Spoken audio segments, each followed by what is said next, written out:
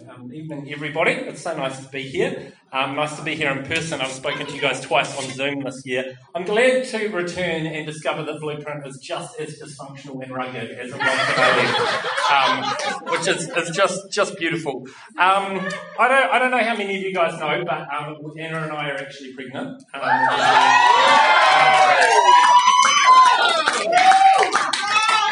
So she is like a totally different person. Anna is normally very health conscious. At the moment, she is not.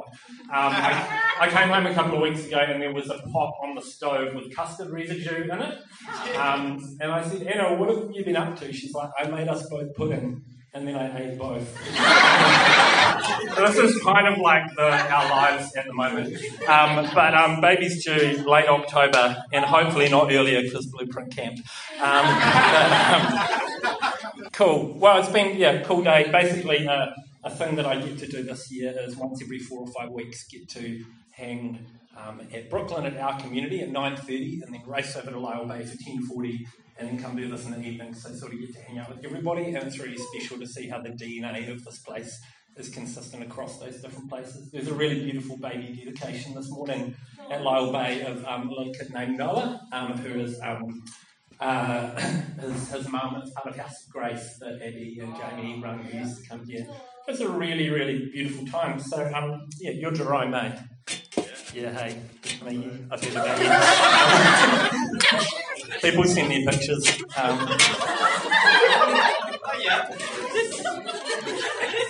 Play the drums, right? Yeah, cool. All right. I know everything about all of you. You're new here. I know it already. Rose sends me updates. I am stoked, though, that Elaine has finally left Blueprint. That's a relief. She's been, it's good to see some things have improved. Anyway, we're going to talk about how we love everybody and the fivefold ministry. So the fivefold ministry is this thing that comes up in Ephesians 4, 11 to 13. You know this, fivefold ministry? All right, good. And so it goes like this, the scripture. It says, so Christ himself gave the apostles, the prophets, the evangelists, the pastors and the teachers to equip his people for works of service so that the body of Christ may be built up until we all reach unity in the faith and in the knowledge of the Son of God and become mature, attaining to the whole measure of the fullness of Christ. So this thing is introduced, the fivefold ministry, which is these different roles that we are each given in the church. And the 5 that we are given are these roles of apostles, pastors, evangelists, prophets, and teachers. And over the next few weeks, the next 5 weeks, we're going to hear about a different one of those roles. And then Ephesians 4, I think it's really important, and it said this at the start of your seasonal guide, for those of you who are in the seasonal guide group, is actually what that scripture actually says these gifts are for. Because I come originally from a Pentecostal tradition, which I love, but generally a lot of the gifts at that time were like, wow, you have a gift. We are so excited you have a gift. But it kind of misses something because this passage begins by saying that actually these gifts are for the service of others. So these gifts are not meant for Sunday. These gifts are meant for Monday to Saturday. That is the point. And so it's not about you sitting around, it's not a personality test we're doing tonight where you sit around and go, wow, I'm self-actualizing. That is not what this is about. This is about a gift that God has given you, and the point of that gift is for you to go out and bring about the kingdom here on earth. So game day for us is not Sunday. Game day for us is Monday to Saturday. And Sunday is where we come together and share the stories of that. And so if you come here and the service is really bad, don't blame Rose. It's because you didn't live the gospel. But actually, we only have what we bring to this place. We only have the stories of faithfully following Jesus Monday to Saturday. That's all we have to bring when we come together. And our worship, as it says in 1 Corinthians 13, will be a resounding gong.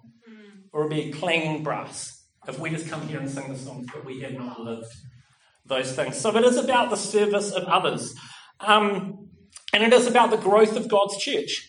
These gifts are for us to be built up into the body of Christ here on earth. It's to cause us to be unified. So when we realise that we do not possess every part of what it looks like to be Jesus, we realise our need for one another. You know, Mother Teresa did not represent the whole of Christ, as amazing as she was. She represented one part of Christ really, really well. You know? Martin Luther King did not represent the whole of Christ. He represented one part really, really well. And actually, we are designed to not be the full picture in and of ourselves. There is no solo efforts in the kingdom of God. That actually, Jesus was so amazing that it had to be a whole collection of people to become the appearance of Jesus to the world. And then finally, it says that we would attain the fullness of Christ, that together we would represent all of who Jesus is, all of who he is. So the 5 roles we're about to journey into again are apostles, prophets, evangelists, pastors, teachers. And the temptation might be, as I talk today about the role of apostles, is you go, well, this week is not about me. If that's not a sense of the spiritual gifting you have, you go, only one of these 5 weeks will apply to me. I'm a pastoral person, so I'll wait for that week. But actually, it's really, really important that you understand the way that your brothers and sisters are put together, so that you understand where your responsibility begins and what your part in the body of Christ is like. A beautiful example of this, like Rose was just one of the most incredible people to work with, and still is. Because my leading edge is apostolic prophetic, hers is pastor evangelist. And so I would be going, this is the mountain we need to climb. And she'd be going, yes, cool, Scotty, but the people can't keep up. And we need that. We need that so much, you know. We really need that. And so, resist that thing that says this week is not about me. Because this week is about you, because it's about the body. And it's not about individuals. So we put some definitions in the seasonal guide, but I actually found some better ones by this guy called Alan Hirsch. So I'm going to read through these. We're going to start by looking at the whole 5-fold and then go from there. So this is the prophets. And I'll read it out to you. It says, this is the function tasked with maintaining and abiding loyalty and faithfulness to God above all. Essentially, prophets are guardians of the covenant relationship that God has with his people. The prophetic is also passionately concerned with living a life morally consistent with the covenant, a simple and authentic life of justice, holiness, and righteousness. The prophet proclaims God's holiness and calls for a corresponding holiness in his covenanted people. So prophets are often the ones who say the unpopular things. Ari is a prophet. And I got to stay with Ari's parents for 4 days last week. And she said Ari's mum, who is wonderful, Tabitha, she's so lovely. If you're ever in Invercargill, you have to go stay with Ari's parents and meet their dog, Bindi. And Ari's mum, Tabitha, says, sometimes Ari says things very directly. And I said, yes, she does. And this is so the role of the prophet. Is that often the prophet brings the voice of like, do you guys not realise you're living in sin? Do you not realise that you have compromised the core identity of who you were meant to be? So we almost never like hearing from them, but we love you, Ari. The second one is the evangelist. I'm going to go through these quickly. The evangelist role involves the proclamation of the good news that is at the core of the church's message. Evangelism is therefore all about the core message and its reception in the hearts of people and cultures. As such, the evangelist is the storyteller, the all-important recruiter to the cause, the naturally infectious person who is able to enlist people into what God is doing in and through the church. So great evangelist I met the other week with this amazing woman at our Brooklyn plant called Amanda. And Amanda is just an evangelist through and through. When we did our Holy Spirit weekend on Zoom together, she wanted, we had the 4 options, and like the number 4 option was you're going to like go out on the street and lay hands on strangers and things like that. And she's like, yep, that's me. And she couldn't find a partner. So I said, all right, I'll go with you. And I'm saying to Amanda, hey, Amanda, I think maybe we could go into this one coffee shop. There might be someone to pray for. She's like, well, I'm not sure it's the coffee shop, so let's do all 15 businesses on the street. And I just had a whole bunch of awkward experiences. But Amanda comes out of Virgo, Wisconsin being like, I met this guy called Philip. We prayed for 3 or 4 minutes. He thinks he might come to church on Sunday. That is the evangelist. Deeply uncomfortable, but so beautiful, right? So beautiful. And next we go to the pastor. This is the function and calling responsible for maintaining and developing healthy community and enriching relationships. This involves a commitment to form a saintly people, nurture spiritual maturity, maintain communal health, defend the community against breakdown, and engender loving community among the redeemed family of God. It's nice, everyone here say, These are the people who we generally love to be around, eh? Like, even when Rose is pastoring me and I know she's pastoring me and I feel annoyed, I'm like, oh, it's just so good. Rose is just like such a classic, like a beautiful pastor, and someone who has this ability to just listen to people and carry their stories in this really beautiful way, where you feel seen like God sees you. It's so, so important. The next one is the teacher. This one is concerned with the mediation and appropriation of wisdom and understanding. This is the naturally philosophical type that brings comprehensive understanding of the revelation bequeathed to the church. Wow, that's a mouthful. It is a guiding and discerning function. In the biblical tradition, emphasis falls on wisdom and not simply on speculative philosophy. Teaching, of course, also involves integrating the intellectual and spiritual treasure of the community and encoding it in order to pass it on to others and to the next generation. And that is tradition, which in Latin actually literally means the handing on. So I'll skip the apostle for the moment. But there is a problem that we have, because I'm going to come back to that. There is a problem that we have in the last 100 years of church history. And the problem we have in the last 100 years of church history is that we have been a twofold ministry. And what we have elevated in our churches is the role of the pastor and the role of the teacher. Essentially because we forgot that we were meant to be the church and we decided we would start going to church. And so we thought, who would be most important for us to go to church? Well, it's the person who cares for my needs and it's the person who speaks at the front. So we became a twofold ministry and we have spent about 100 years developing pretty much only the pastors and the teachers in the church. And so what that has created for us, the problem that's created is that we have a generation of church who thinks the role of this place is to meet their needs. That's actually not the role of the church. The church is not here to meet your emotional needs. Now, together, we need to journey into wholeness, but this place is not here to make you feel comfortable. Occasionally, someone might rub your back, but that's not what we're here to do. That is not what we're here to do. That we're actually here to be faithful to the people God has called us to be. And a part of that requires pastors, definitely, no doubt. But that is, we are not. The church is not here to meet your needs. And if you think it will, you will be bitterly disappointed. And you've probably already gone through 5 other churches who didn't meet your needs as well. The second thing we've done with elevating the teachers, we've got a generation of church who know the stuff upstairs, but they don't know how to live it. They can tell you about mission, but they're damned if they're going to go to their work and actually admit to the people they work with that they follow Jesus. But they know what mission is. They're like, oh, Missio Dei. Yeah, Jesus is one. But they can't do it. And I know this is kind of full on, that we have actually become a twofold ministry. And what I'm not saying here is that pastors and teachers aren't important. They're really important. Good pastoral care is really important. Good teaching is really important, but we have drastically overemphasized these things in the church. And so what do we do with all the evangelists, the prophets, and the apostles? Well, most of them simply aren't in the church anymore. A lot of them have left because they've been around peg in a square hole. So we don't like the evangelists because, we're postmodern thinkers and they say there's a way to be saved. And we don't really want to hear that. We don't want to be around someone like Amanda who's going to make us go into 15 different shops proclaiming the gospel. And what do we do with the prophet? Well, we find them abrasive and indelicate. So I've heard this in church leadership circles. So they're just a really difficult person. When I hear someone say they're a really difficult person, often I'm like, I wonder if they're a prophet. Because often our difficult people are our prophets.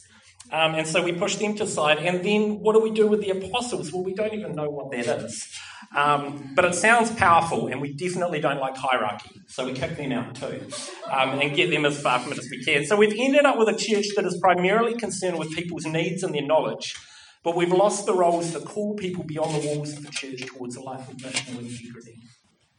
And so I'm an apostle with a prophetic edge and somehow stayed around. And the challenge for me coming in to lead Blueprint was because I could only see pastors and teachers around me in the church. My initial thought on what it was to lead a church was that I had to have 5 1-hour coffees every day with people and minister to their needs. And it damn near destroyed me. Like the first 2 were a little bit life-giving. The next 3, I was screensaver zombie. Like I just could not listen to any more pain. It's not that I don't care about people, but that I had only seen pastors, so I assumed that to lead a church, that is what I had to be. And it was liberating for me to discover that actually my role lay elsewhere. And it doesn't mean that I can get off not caring about people. We are all called to love. We are all called to shepherd. We are all called to hold one another. We're all called to suffer together. But I think for some of us, and some of you may be twigging right now, that you never saw you had a role in the church before, never thought you could have had a role in the church because it didn't fit the definition of someone who spoke up the front or someone who wanted to sit and listen deeply to people's stories. It's okay if you're not that. We all have to be loving, but it's okay if you're not that. And so looking at the apostle this week, here's what Alan Hirsch says about it. You can put up the next one, David. It says in Greek, the term apostle literally means sent one. As the name itself suggests, it is the quintessentially missional ministry. It is very much a pioneering function of the church. The capacity to extend Christianity as a healthy, integrative, innovative, reproducing movement, ever expanding into new cultures. It is also a custodial ministry, a guardianship. The ministry is therefore also profoundly interested in the ongoing integrity of our core ideas. So I want to just quickly go through kind of, I guess, 3 ways this has looked in my life. But I also want to look at kind of our ultimate model for an apostle, which I think is the Apostle Paul, and look at his ministry. I think first up, the call of the apostle is to be a pioneer. And I can remember a few years ago, many of you will have heard the story about our friend Cindy Urukeri came and shared with us, and it was in about 2006, I think. She gave this word to me and she said, God has made you to be a trailer. You will be put on a vehicle, you will move a heavy load, and then God will pick you up and put you on another vehicle. And to me that is quintessentially apostolic, is to move the heavy load and then be moved again. Some other metaphors for this, Andrew Madiba talks about the apostle as the thin edge of the kingdom. So if you can imagine the closed door and the crowbar that goes into the crack and tries to pry this thing open so that others may pass through it. Now, in the ministry of Paul, you see the Apostle Paul coming to these cultures who are deeply hostile or have an enormous misunderstanding of who the Christ is that loves them and who died for them. And so he establishes 14 churches in his life. He moves the heavy load, and then he moves on over and over again. And there are all these moments where you can kind of feel like maybe Paul's slight pastoral guilt that he doesn't stick around for long enough. He says, I wish I could be with you, but I'm really busy. Like, it's almost every epistle, there's a moment of Paul being like, wish I could get back to you, just a lot going on here. Got more churches to plant. I'm so sorry. Do you know this girl named Rose? She's great. And so really there is this thing where he is constantly moving on and he is constantly prying open new spaces for the gospel to come in. Interestingly, it's not Paul who sticks around. It's the pastors who come in. It's the teachers who come in. It's the prophets and the evangelists who come in and embed in the work that the apostle has done. And I can remember I've been at Blueprint for about 14, 15 years. It was about 6 years ago that I started leading this community. And at the time that I took this community on, Anna and I did together, this place was in need of a whole lot of different culture change. Effectively, there were about 30 to 40 people, and if we're honest, we had no desire to grow. We were quite happy with the 30 or 40 of us, and we were having a really lovely time together. Just a really, really nice, cosy time. And so we had kind of gone into this kind of stagnant state, where I remember almost every year for about 3 years before that, the question would be, do we keep doing this? Do we actually need to keep doing this, or are there just other churches that people could rock up to? And so very much the call I felt coming into this church was that the door needed to be pried open again to mission, and for us to return to not being about ourselves, but to being the world around us. Now, so classic of the apostle, I haven't shared this story before, but about 2 months in, and I found this out a couple of years later, the leadership tried to go and get the old guy back and put him back in my role. Because there is something abrasive about the apostolic role that is trying to pry something open. And if people don't want to pry it open, then they'll do everything to hold back from that. So this apostolic role is trying to entrepreneur, trying to pioneer something. And so I remember Anna and I praying and going, how do we change the culture of this place? And it was so deeply embedded with these 30 or 40, we're like, there's just no way we're going to be able to give enough sermons or be able to do enough to actually turn around a culture. And so the clear thing came from God, live with 5 of them.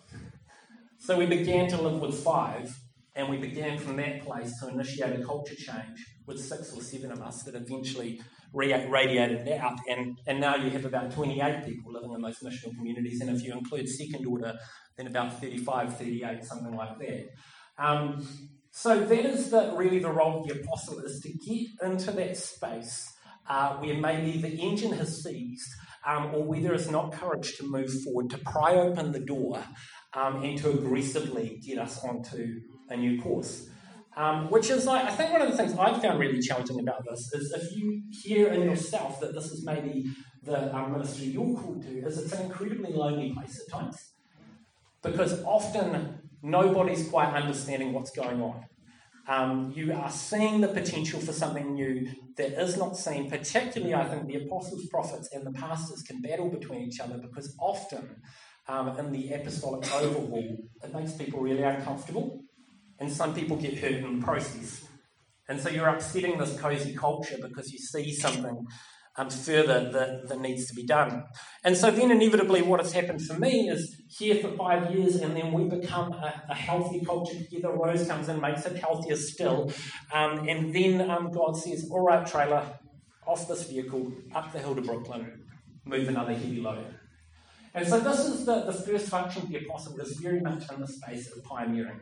It's stepping into spaces that have seized up and have grown to a halt and beginning to get the gears moving again and beginning to renovate culture.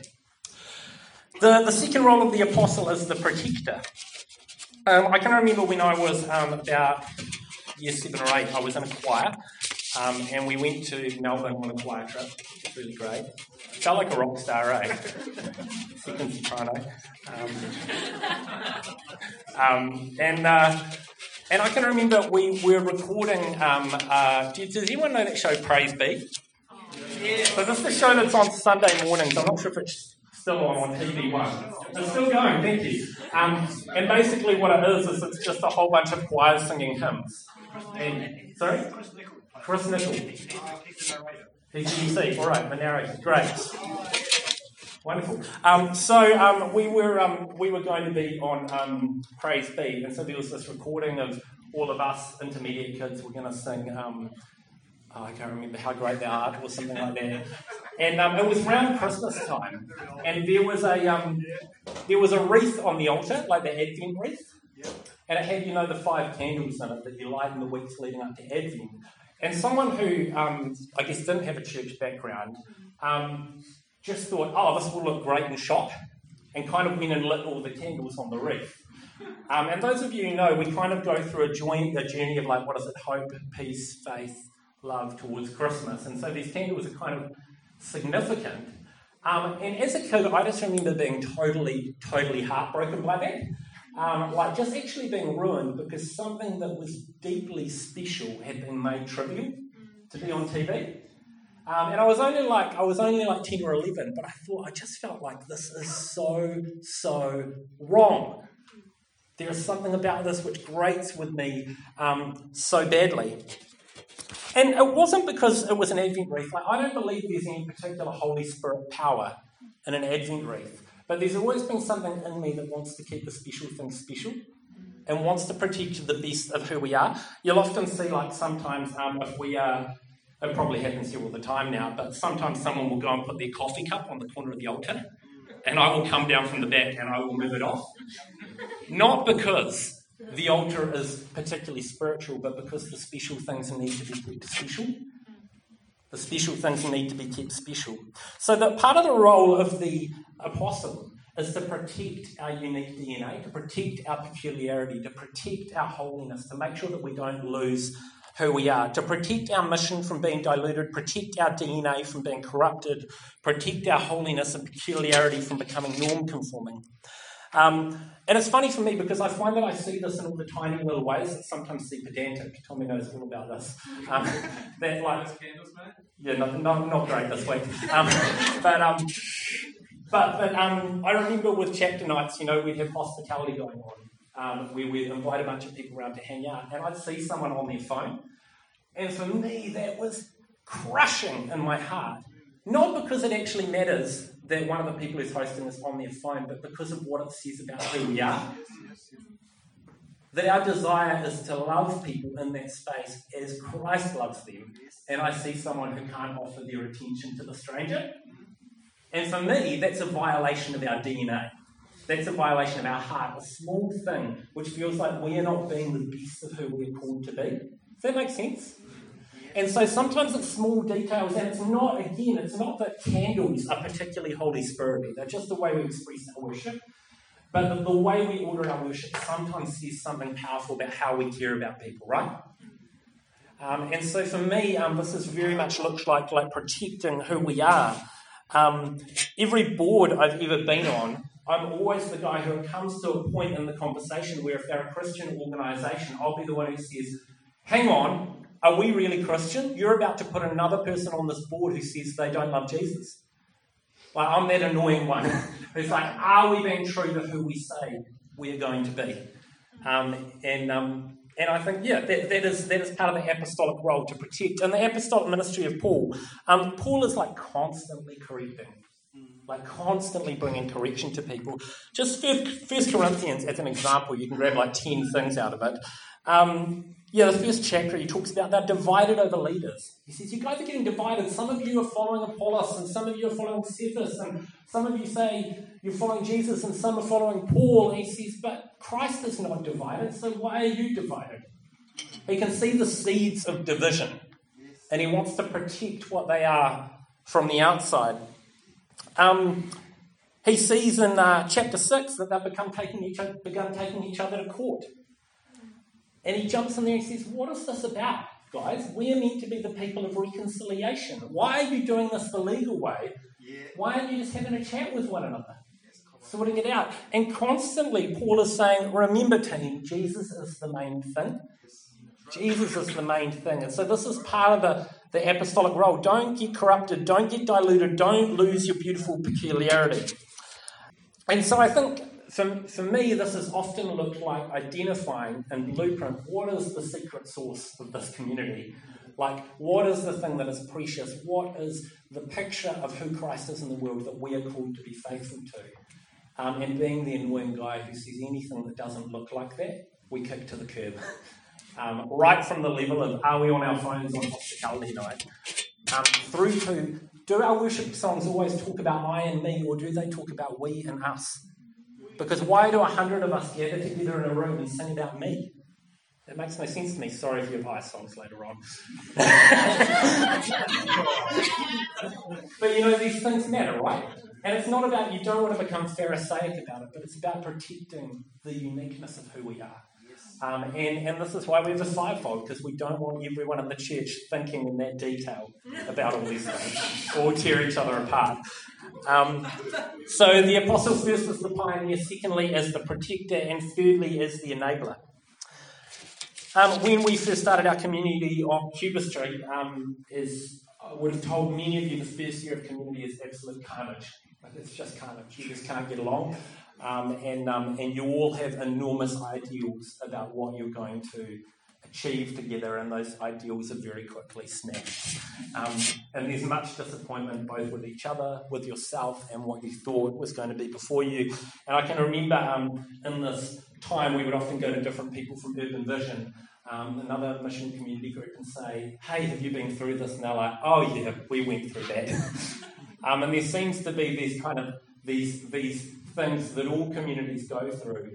But one thing we haven't had to go through is back when Justin and Jenny and Alan Marty and some of these crew were doing this stuff in the late 80s, early 90s, the church had absolutely no container for them. It had no way to understand what they were doing. It's like, why don't you just come play in the worship band? Why can't you just attend Bible study? Why are you hanging out with all these weird people? And just found that really hard. And so what we get to step into in Blueprint is like earlier this year where we got to go to the cathedral and be among 200 people who committed their lives to missional community this year. And so Justin is a classic apostle, and once a year at some point I always send a text to Justin and Jenny which says, "Thank you for carving the path we now get to walk in." And this is what the apostle does, is that they enable a path for others to walk in, is create a space for others to walk in. The job of the apostle is to enable the pastors, teachers, evangelists and prophets to be fully free to be who they are and to create a culture they can thrive in. As much as I say that the apostolic is not pastoral, it's interesting how pastoral Paul actually is when he needs to be. I love his relationship with Timothy. It's really beautiful. He says in 1 Timothy, he starts with, "To Timothy, my dear son," writing to this other church planter, this other one who's trying to work out how to do things, "My dear son." He says it again later on at the end of the letter. He says, "Timothy, my dear son in the faith." And he's long away, but he has this deep care for Timothy, this young leader. And he encourages him along the way, that classic 2 Timothy 4 verse 12, "Don't let folks look down on you because you're young." And he encourages along, he enables him in the way. He talks to him about the issues that Timothy keeps coming up against. In both 1 Timothy and 2 Timothy, one of the big issues that keeps coming up is there's a bunch of false teachers around. So Paul is advising Timothy on how to deal with this. And so there's this enabling thing. And I kind of really relate to this because I think in the time that I've led both in Zeal and Blueprint have been very aware that there are always people who are like my dear son, who I am desperate to thrive in their calling, and desperate to enable them to do more than I will ever do. And I'm always whispering in people's ears about different people. And I find I can't even help this. This is such an apostolic thing. I'm sorry, I meddle into your lives. You don't your own. Should make a good worship leader one day. No. But I get in the ear of Hamish, and I'm like, "Hamish, you reckon Jess could be a worship leader?" It's like, "Jess, come lead." Or I get in the ear of Jenna and go like, "Hey, do you reckon Esme Oliver could be a youth worker?" And just find myself constantly in this enabling role of connecting the dots for folks. So the apostle is firstly a pioneer, secondly a protector, and thirdly an enabler. And so I'm going to wrap up in a second, but one final thing. I think something we need to remember with these different gifts of the Spirit is that they are not just personality traits, even though personality traits may accompany them. Now, your Strengths Finder might match up with your fivefold. Your Enneagram might match up with your fivefold, but that is not what this is. These are gifts given by God. And when we receive these gifts, it's because we move in the authority of God and the gift that we have. So, to the pastor, a spiritual authority has been given to be with people as Jesus is with people. So that when people are being pastored by them, they have a sense that they are sitting in the same love and attention of Christ. That's a powerful way.